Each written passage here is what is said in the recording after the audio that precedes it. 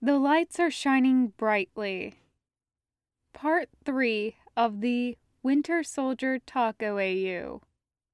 An Adventure Zone fan fiction written by Anonymous Alchemist and Mary Whale. Read by God of Laundry Baskets. Summary: Loop's first Christmas in the future. Kravitz's first Hanukkah as a free agent. That's right. It's an All the Things You Prayed For Candle Night special.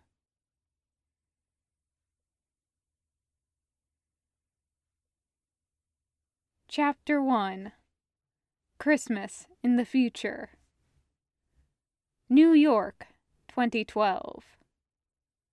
Barry's in the middle of redesigning some of the wiring in the Iron Man gauntlets when he's pulled out of his concentration by a tap on his shoulder. He nearly jumps out of his seat, scattering holograms everywhere. He spins around in his desk chair. "Whoa, sorry," Loop says, holding her hands up. "Didn't mean to startle you, babe." Captain America calls everyone babe. That's a fact that didn't make the history books. It always surprises Barry, her casual flirtation. She does it to everyone, though, he reminds himself. He's not special. It doesn't mean that she's flirting with him specifically. It's fine," he says. "Just jumpy." "I tried saying your name a couple of times first," she says, both explanation and apology. "Yeah, sorry. I get kinda, into my work," Barry says, and feels like an idiot. He should be used to this, Barry thinks. It's been months, and he hasn't managed to have a conversation with Loop where he comes across as a normal person, like someone who can get through a chat without tying himself in verbal knots. He swears he's sometimes cool. There's footage of him being normal, even charismatic, out there.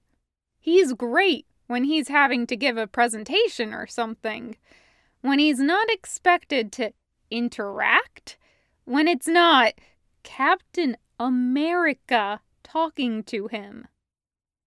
He dismisses the glowing schematics with a wave of his hand. "What's up?" She puts her hands on her hips and does her best Captain America voice, going all mid-Atlantic newscaster. "I'm drafting you for a special mission, soldier." Barry finds himself smiling. "I told you, I'm no soldier." Loop laughs, breaking character. Barry feels pleased with himself. It's nice that they can joke about the arguments they had during the Chitauri invasion, now that everything's been over for months. "Too bad," she says, continuing in her normal tone. "I want to go to Rockefeller Center." Barry blinks. "Why?" She rolls her eyes. "It's Christmas, Barry. I want to go see the tree." "With me?" "Is there anyone else in this workshop?" Loop says, looking around theatrically. "Well, there's always Dummy. You could take him for a walk. He'd probably enjoy it," Barry quips, and Loop punches him in the shoulder. Dummy whirs and chirps inquisitively. He looks up from the pile of bolts that he's sorting. Barry waves a hand at him. "Sorry, bud. Didn't mean to disturb you." Dummy chirps again and returns to his self-imposed task. Barry turns back to Loop. She looks thoughtful. "You always talk to him like he's people. Is he people?" Barry shrugs. "Well, if he were people, he'd be at the center of the next philosophical debate around, robot ethics? AI ethics? Him and Jarvis. which would lead to the media and Congress and legislation, probably. So no, he's not people. Huh, Loop says. Well, he's cool. Thanks, Barry says, pleased. He likes that Loop likes Dummy, that she likes Jarvis, that she thinks his work is cool and not dystopian. He had originally been hesitant to talk too much about his work with her, not because he thought she was stupid, but because there's a 70-year gap between their knowledge bases, and he didn't want to scare her. Well, he didn't actually think he could scare her, but he didn't want her to think badly of him. Barry has a miniature arc reactor embedded in his chest. He's used to the way people sometimes look at it. First with horror, then with pity. He plays it off. Sometimes it's nice to have a reputation for social awkwardness. He refrains from telling people that the tech keeping him from heart failure is 10 times more advanced than anything else being made on Earth right now. That he's happy that he's got the arc reactor in his chest. It lets him be Iron Man. He's a genius, and the glowing light isn't a symbol of his failure. It's a symbol of his success. Of course, he hadn't said any of that to Loop. He had just remarked that she seemed to be adapting well, and she had looked at him like he was crazy and said that she's an experimental super soldier who fought Nazis with alien weaponry. Everything in her life since 1944 has been science fiction. He keeps underestimating her, and maybe he should be annoyed by that, but the way she keeps surprising him is compelling. Captain America is an icon, the target of his father's obsession, a historical figure. Captain America is right up there with Santa Claus and Jesus Christ in terms of moral character. Loop, on the other hand, cursed out Piers Morgan last week on national TV and is driving her publicist to an early retirement. And she had told him that like she was proud of it, like she was happy to be causing some mischief. Barry thought the way she smiled was cute, and then hastily squashed that thought. He can't have a crush on Loop. It would be entirely inappropriate. Never mind the fact that he's like twice her age. He'd be taking advantage of her in just so many ways. Also, when he was in high school, he had the worst crush on Loop from the Fighting Soldier, Captain America anime. Barry's really hoping nobody has explained anime to Loop yet. So, meet me in the lobby in 10 minutes, okay? Loop says. Barry nods. Sure, I'll see you there. She smiles at him. Barry feels his heart do a flip and thinks that he should really start working on this not having a crush thing.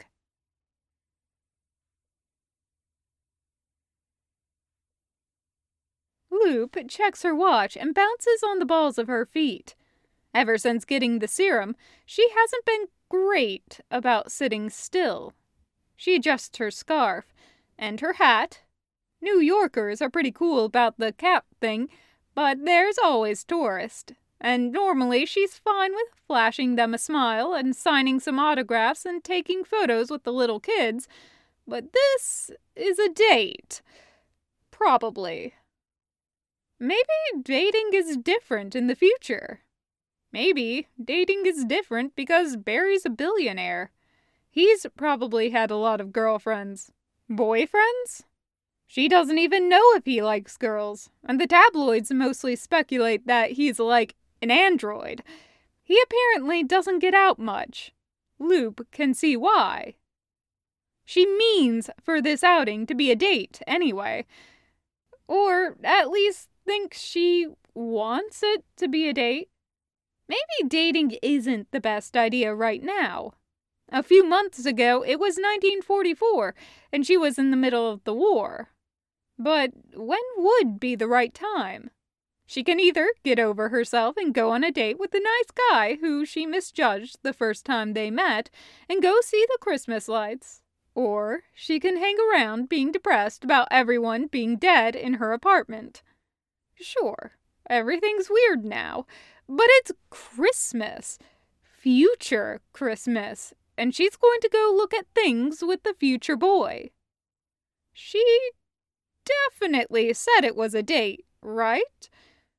Probably. Oh well. She checks her watch again. Hey, sorry I'm late, Barry says, jogging over to meet her. He's wearing jeans and a thick sweater and a winter jacket. I had to change.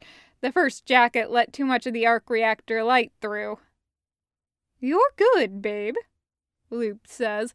She's definitely not relieved that he showed up. Ready to go? Lead the way, Cap, he says, and she gives him an ironic salute, grabs his arm, and pulls him out of the tower and into the street.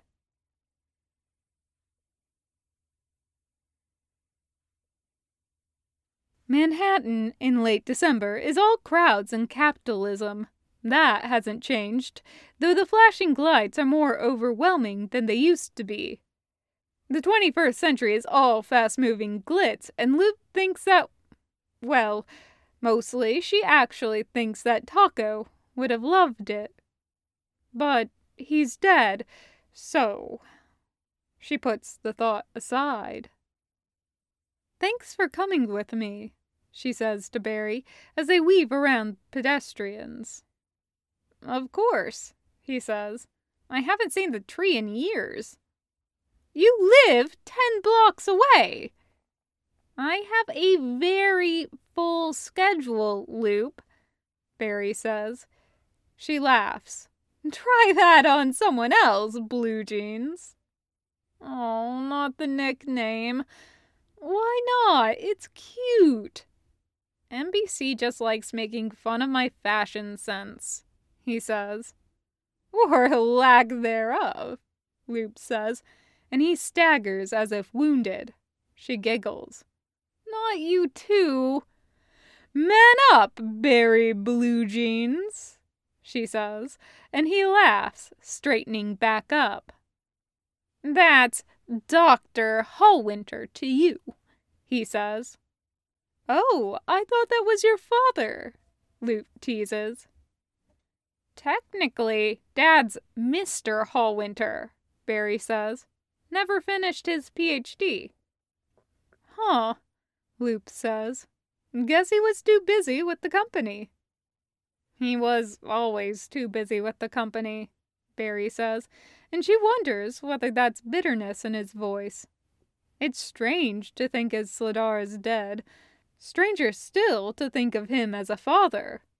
Barry isn't actually that much like him, Loop thinks. Just a similarity in the profile, the obvious futurist leanings. But she can't imagine Sladar shutting down the weapons division of Hallwinter Industries. She wonders if Barry ever tried to make a flying car. Well, Dr. Blue Jeans, then, Loop says, and Barry laughs. She feels smug. How about just Barry? Please, Loop, he says. Sure, she says. Barry. Oh, quick, the light! She runs ahead, dragging Barry after her. He follows, laughing. They walk down the street. Tourists, snatches of holiday music, shoppers with shopping bags. It's nice. It's festive. There's still damage from the Chitauri attack, blocks cordoned off, lots of "do not pass" signs. But there's still strings of light up on the storefronts. Barry pauses at the corner of the street. Hey, did they do holiday windows in the 30s? Yeah, Loop says. Oh shit, they still do those? Oh, they definitely do, Barry says, and grins. Come on, let's take a detour.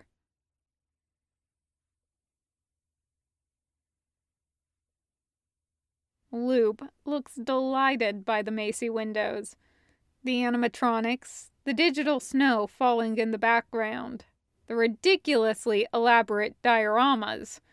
She's rivaling the 5-year-old, jumping and pointing in enthusiasm. Barry, look! Is that real candy? I have no idea, Barry says. She's gesturing at a life-size toy soldier made of possibly real pink peppermints, who raises and lowers a sword that looks like it's made of some sort of translucent pink rock candy. Or plastic made to look like rock candy. Maybe? Cool, Loop says. Shit, Taco would have loved this. Barry's surprised to hear Loop mention her brother. He noticed that Loop doesn't talk about Taco much. She barely ever mentions him, except to correct people about just who was wearing the suit half the time. It's public knowledge that Loop and her brother were inseparable, that a month after Sergeant Taco fell from a train, Loop flew the suicide mission that saved the Western world from a nuclear winter. It's private knowledge that Sladar told his son that Loop wasn't the same after her brother's death, that she never talked about it or him, and then she died. Barry tries to keep his voice from expressing surprise. Did you guys look at the windows before the war? Yeah, Loop says, a wistful tint to her voice. We used to go every Christmas. The windows, 'cause looking's free, you know? And sometimes Rockefeller Center. Except they stopped lighting the tree after the war was announced. But it was just me in New York that year anyway. Just you? Taco stole my draft, she says, matter of fact. The asshole. She says asshole like she means she loved him. Barry feels terrible for asking. I'm sorry. I didn't mean to bring back bad memories, he says, a little hesitant. She shakes her head. No, don't feel bad, babe, Loop says. I'm the one who brought old stuff up. That's on me. She smiles at him, all showmanship and a star-spangled cheer. Sorry, Barry. The pink peppermint soldier raises and lowers his arms. The crowd chatters. Children giggle. The holiday lights play red and green across Loop's face, and Barry hates the way she's smiling at him, plastic as a soldier's sword. No, don't be sorry, Barry says, all a rush. I want you to tell me things. I mean, if you want to. I want us, well, I hope we are, the sorts of friends where you can tell me things, if you feel like, you know? If you want. Oh, God, he sounds like an idiot. But Loop is looking at him all soft now, so maybe he didn't screw it up. You're a really good guy, Blue Jeans, she says. I'm not great at talking about stuff sometimes.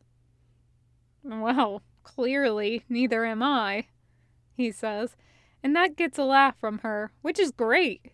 He'd like to be someone who makes her laugh, not just someone who brings back old memories. Guys, can we please keep the line moving?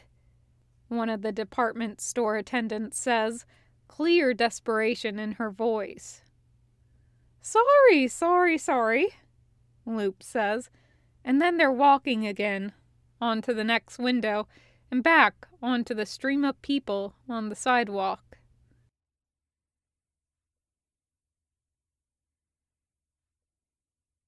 Rockefeller Center is super crowded and loud, and Loop doesn't care about any of that because holy shit, that's the fanciest Christmas tree that she's ever seen.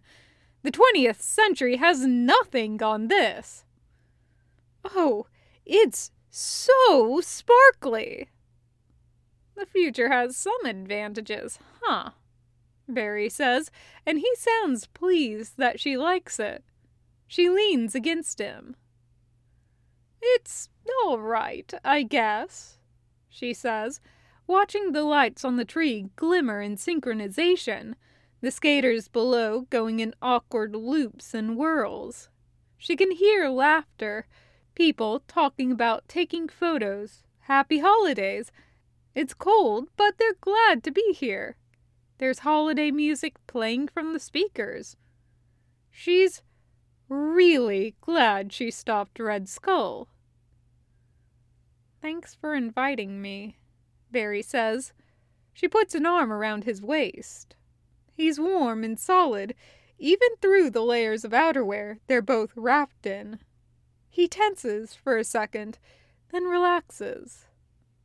Thanks for coming with me, Loop says. Yeah, of course.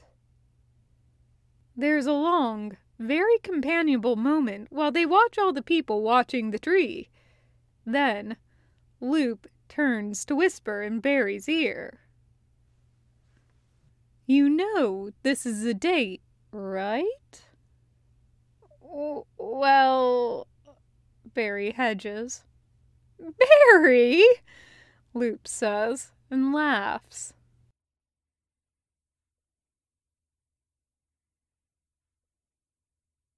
Chapter 2. That's a Christmaka to me.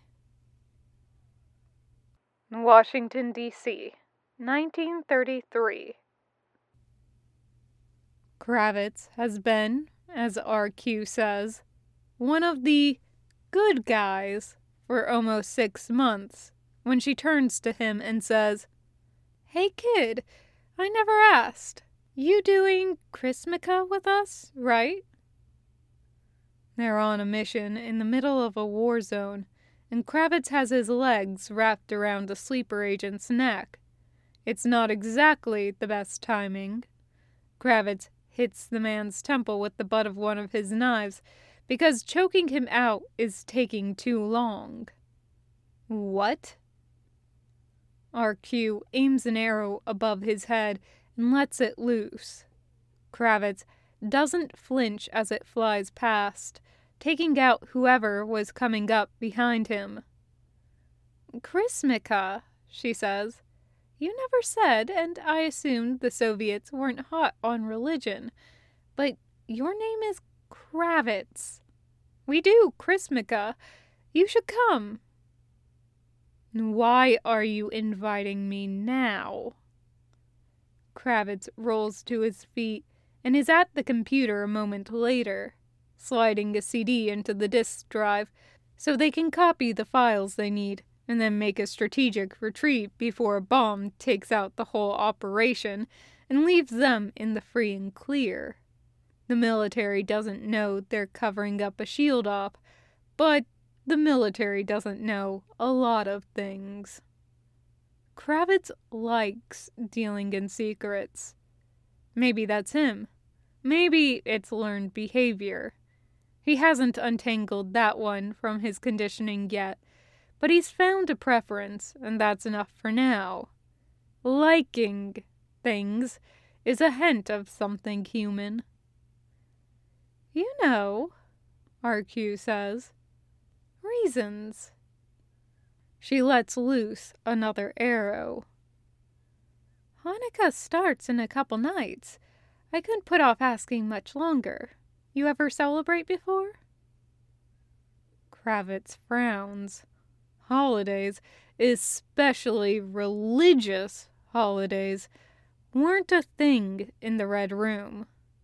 Religion was against official Soviet policy, and Russia fought against the Nazis in World War II, but anti-Semitic policies and the persecution of Jewish people was still popular in the Soviet Union, especially under Stalin. The Soviets just called themselves anti-Zionist, coding their prejudice to make it more palatable and less Nazi-aligned. Kravitz has learned a lot since defecting. RQ asked him about his parents once, before she found out about the Reaper program and the Red Room in Kravitz's childhood. Raised as part of a class of child assassins, trained to kill without remorse, and think of himself as something other than human. Kravitz never knew his parents. He still doesn't know anything about who they were or what they did. But he does know that the children selected for the Reaper program were taken from the families of political prisoners sent to the gulags. The Reapers were children who, otherwise, would become undesirables, twisted into loyal agents of the Soviet Union. His name is Kravitz. He's already undeniably black. He's read about the Doctor's plot and the Night of the Murdered Poets. That, at least, one of his parents was Jewish doesn't seem like an unreasonable assumption. "I've never celebrated," he says, instead of explaining everything to RQ. RQ hums like she already knows what he's not saying. It's equal parts frustrating and enthralling, the way she can see through Kravitz like he's made of glass. She reads him better than his handlers in the KGB did, better than almost anyone ever has. Kravitz isn't used to being known, but RQ's forced her way into knowing him, and he likes it. Her. "Holidays are for people, and I wasn't a person," he amends, and then ejects the CD. "We're done here." "Exit through the southern door," RQ says. "Fewer guards, quicker escape. ETA 2 minutes on the drop." Kravitz runs. He takes out 2 more guards on his way down the hall. Hears RQ behind him, but doesn't look back. She'll make sure no one behind them shoots him. He's got the front covered. This is another new thing. He trusts RQ to look out for him. He has a partner. It's been a long time since he could say that. The Red Room didn't like partnerships. Assets weren't meant to have relationships of any kind, not even professional ones. Kravitz draws a gun to break the window, jumps through it before all the glass is finished breaking, and tucks his feet so he hits the ground just right, rolling upright and onward. He vaults the fence. There are footsteps behind him, then beside him, and he glances to the side to see RQ there, a faint grin on her face, bow over her shoulder, dark hair twisted into dozens of tight braids and wound into a bun. They keep running because there's a bomb coming, and because people are chasing them.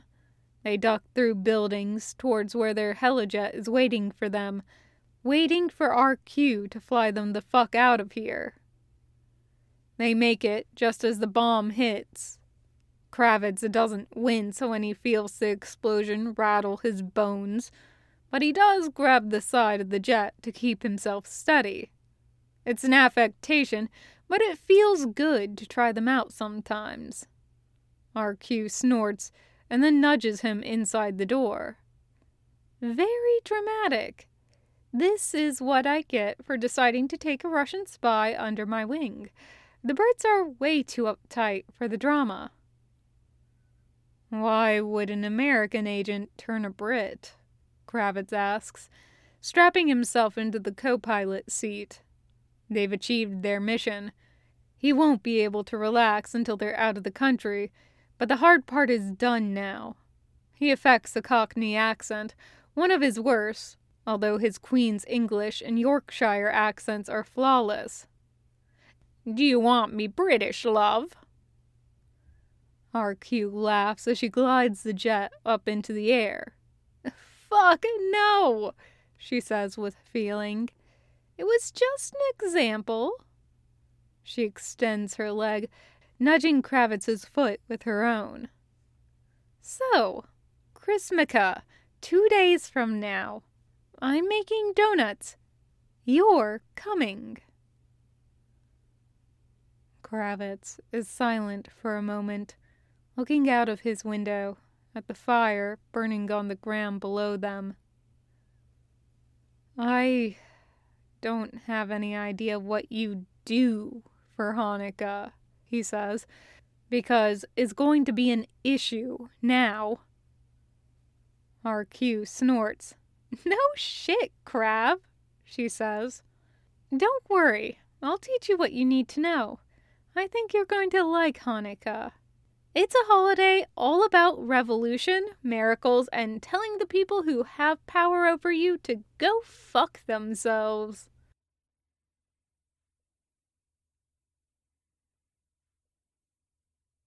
Kravitz turns up at the DC apartment RQ shares with her girlfriend 2 days later.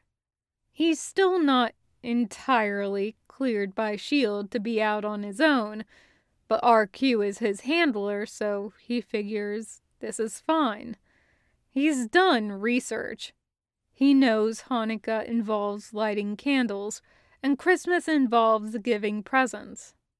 He's still not expecting it when Istis opens the door and thrusts a sparkling blue bag stuffed with tissue paper at him. Kravitz, she says. Raven's flying Glocta's in the kitchen, so she's stuck watching the oil. But she says Happy Hanukkah, and I say Merry Christmas. Kravitz blinks down at the bag, then looks up at Istis. For me? For you, Istis says. She's wearing a large sweater she probably knit herself over cozy-looking leggings.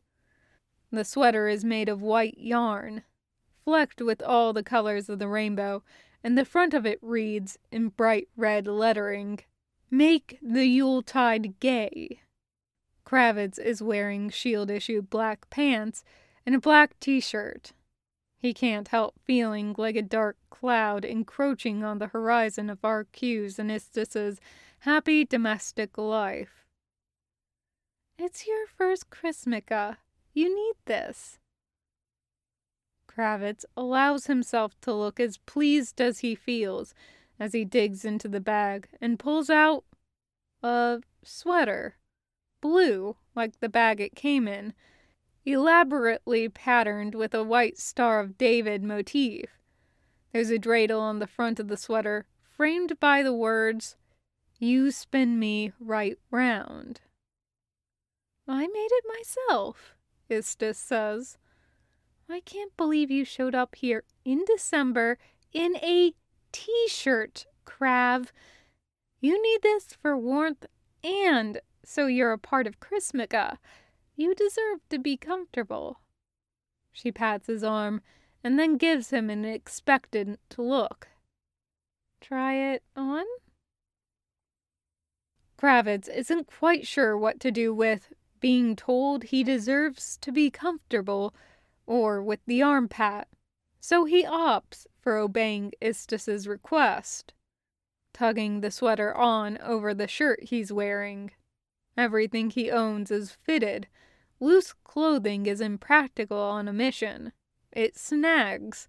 It can hold you back. It also doesn't look as good. The sweater is oversized and baggy, and the sleeves are a bit too long. It's thick and warm and soft against his skin. He looks down at it for a moment and up at Istis, blinking in surprise. Oh, he says. She grins. I knew you'd like it. Did you even let him in the apartment before you made him put on the sweater? Calls RQ from the kitchen. No, Istis yells back, stepping aside so Kravitz can enter. Kravitz laughs, taking a deliberate step into the apartment. He sets the empty gift bag down. "The lac does smell good," he says. "Thank you for having me." "I've been working on your sweater for months," Istis says. "We're happy to have you."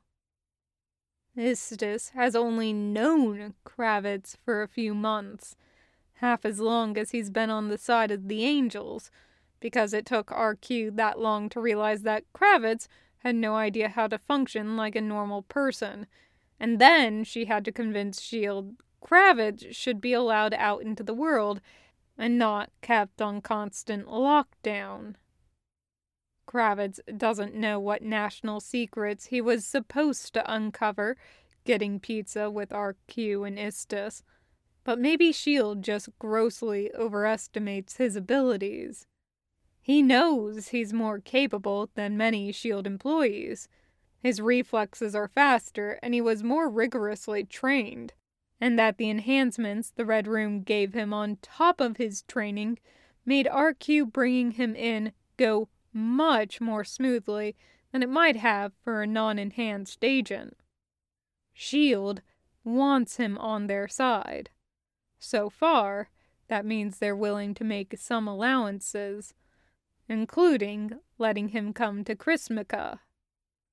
RQ pokes her head around the corner into the hallway. Her hair is wrapped up in a scarf, and she's wearing a hand-knit sweater, too. Purple with a menorah on the front. "The sweater looks good, Krav," she says.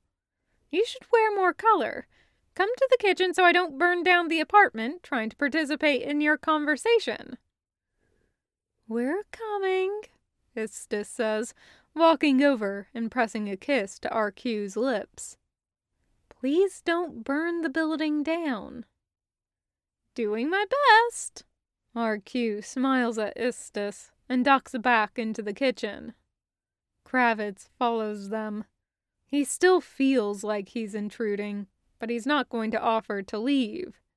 He likes seeing the easy domesticity of RQ and Istis's life together. RQ's a spy and a sniper. She has better aim than almost anyone Kravitz has ever worked with. She still seems normal when Kravitz sees her outside of work. She seems happy. Kravitz doesn't expect to ever have anything remotely like RQ's life, but it's nice watching. It's nice thinking about belonging somewhere the way RQ obviously belongs here with Istis, frying potato pancakes in a slightly smoky kitchen. Istis walks to the window and cracks it open. "Raven insists on making the latkes herself.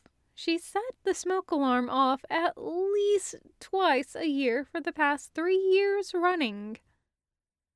"I make them the way my mama made them. It's a secret family recipe," RQ says. She glances back at Kravitz. "Gotta throw some baking powder in with the potatoes and the onions so they puff up and get a little airy inside.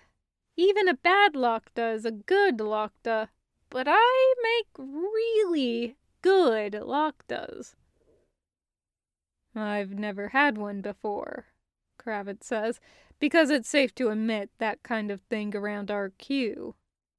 "I have no idea what I'm doing." "I know," says RQ. "Don't worry. I showed Istis how to do Hanukkah right, and I can teach you, kid. As far as our holidays go, this is entry level." "Entry level?" Kravitz raises a wry eyebrow. Already the sweater and the food and the comfortable routine RQ and Istis have are a lot. If this is entry level, he doesn't know if he'll ever be ready for anything more advanced. People who try this hard to include him, people RQ would probably call friends, are new to him. "I'm keeping meat and dairy separate for you already," RQ says. I'll do the blessings and the light menorah. You'll catch on quick. I offered to make chicken tonight so Raven could walk you through the blessings, but she wanted donuts, Istis says, shrugging, like this all should make sense to Kravitz. He should have done more research. He should have brought presents. Kravitz is getting paid by S.H.I.E.L.D., but his experience with capitalism is mission-based. He lives in a S.H.I.E.L.D. facility and eats in their cafeteria. His clothing was issued to him when he defected. Buying presents for RQ and Istis is well outside of his current capabilities.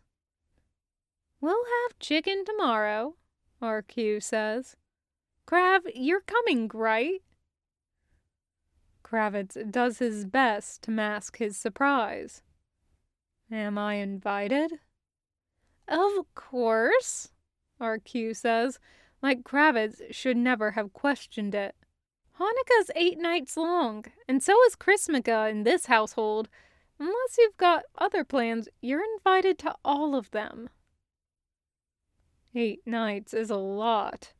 That's over a week of Kravitz's company, and Kravitz has it on good authority, the authority of people in the S.H.I.E.L.D. cafeteria that don't realize how good his hearing is, that he's creepy. He's not good at emoting, and there are a lot of basic life skills he's never learned. He's covering all it up the best he can, but sometimes his best isn't great. If you're sure you want me around that long. Kid, come on, you're my partner, RQ says, shaking her head. Istis didn't knit you a sweater just to be nice to you. She wanted to. We want you here. We'd love to have you for all of Christmaka, Istis confirms. She points to the table. Sit. Let Raven feed you. I have a serious question to ask. Kravitz sits. If Istis wants something from him, this all makes more sense. Besides, sometimes direct orders are comforting. There's something familiar in a sea of new. What is it? Istis sits across from him and looks him dead in the eye. You've been out of the Red Room for 6 months now, she says. I want to know, have you thought about hobbies yet? And follow-up question, you're good with sharp, pointy objects. What about knitting? I could teach you. You'll just have to come over more often. Kravitz blinks at Istis, who wants to know if he has hobbies. Istis, who wants to teach him how to knit. For some reason, that's what makes everything finally click into place. RQ carries over a plate full of latkes, and she and Istis start bickering about applesauce and sour cream, and it's comfortable. It's comfortable because even when Istis and RQ are talking to each other, obviously a couple, they're making a point of trying to include him. They want Kravitz to be a part of this. Their warm apartment, which smells like fried potato and onions, and the easy way they are with each other. They're not just inviting Kravitz to Christmaka. They're inviting him to have what he never got before, to be part of their family. Kravitz has regretted defecting to America a few times since RQ flipped him. Not often, and only for fleeting moments, but he's thought about what a giant leap of faith he's made, trusting RQ, and knew there were a million ways everything could have gone wrong. Only nothing went wrong, and he's here, and he knows now, without a doubt, that he made the right choice. Istis turns back to look at him.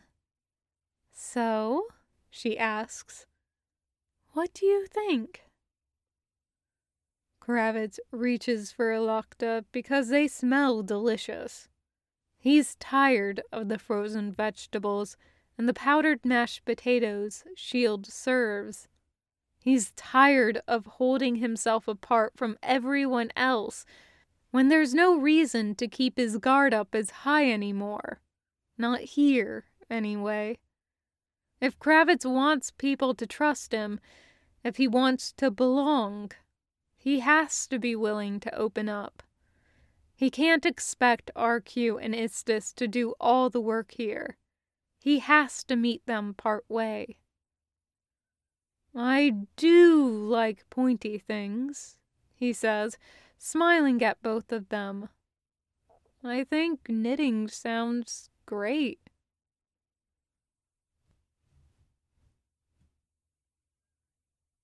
End of The Lights Are Shining Brightly.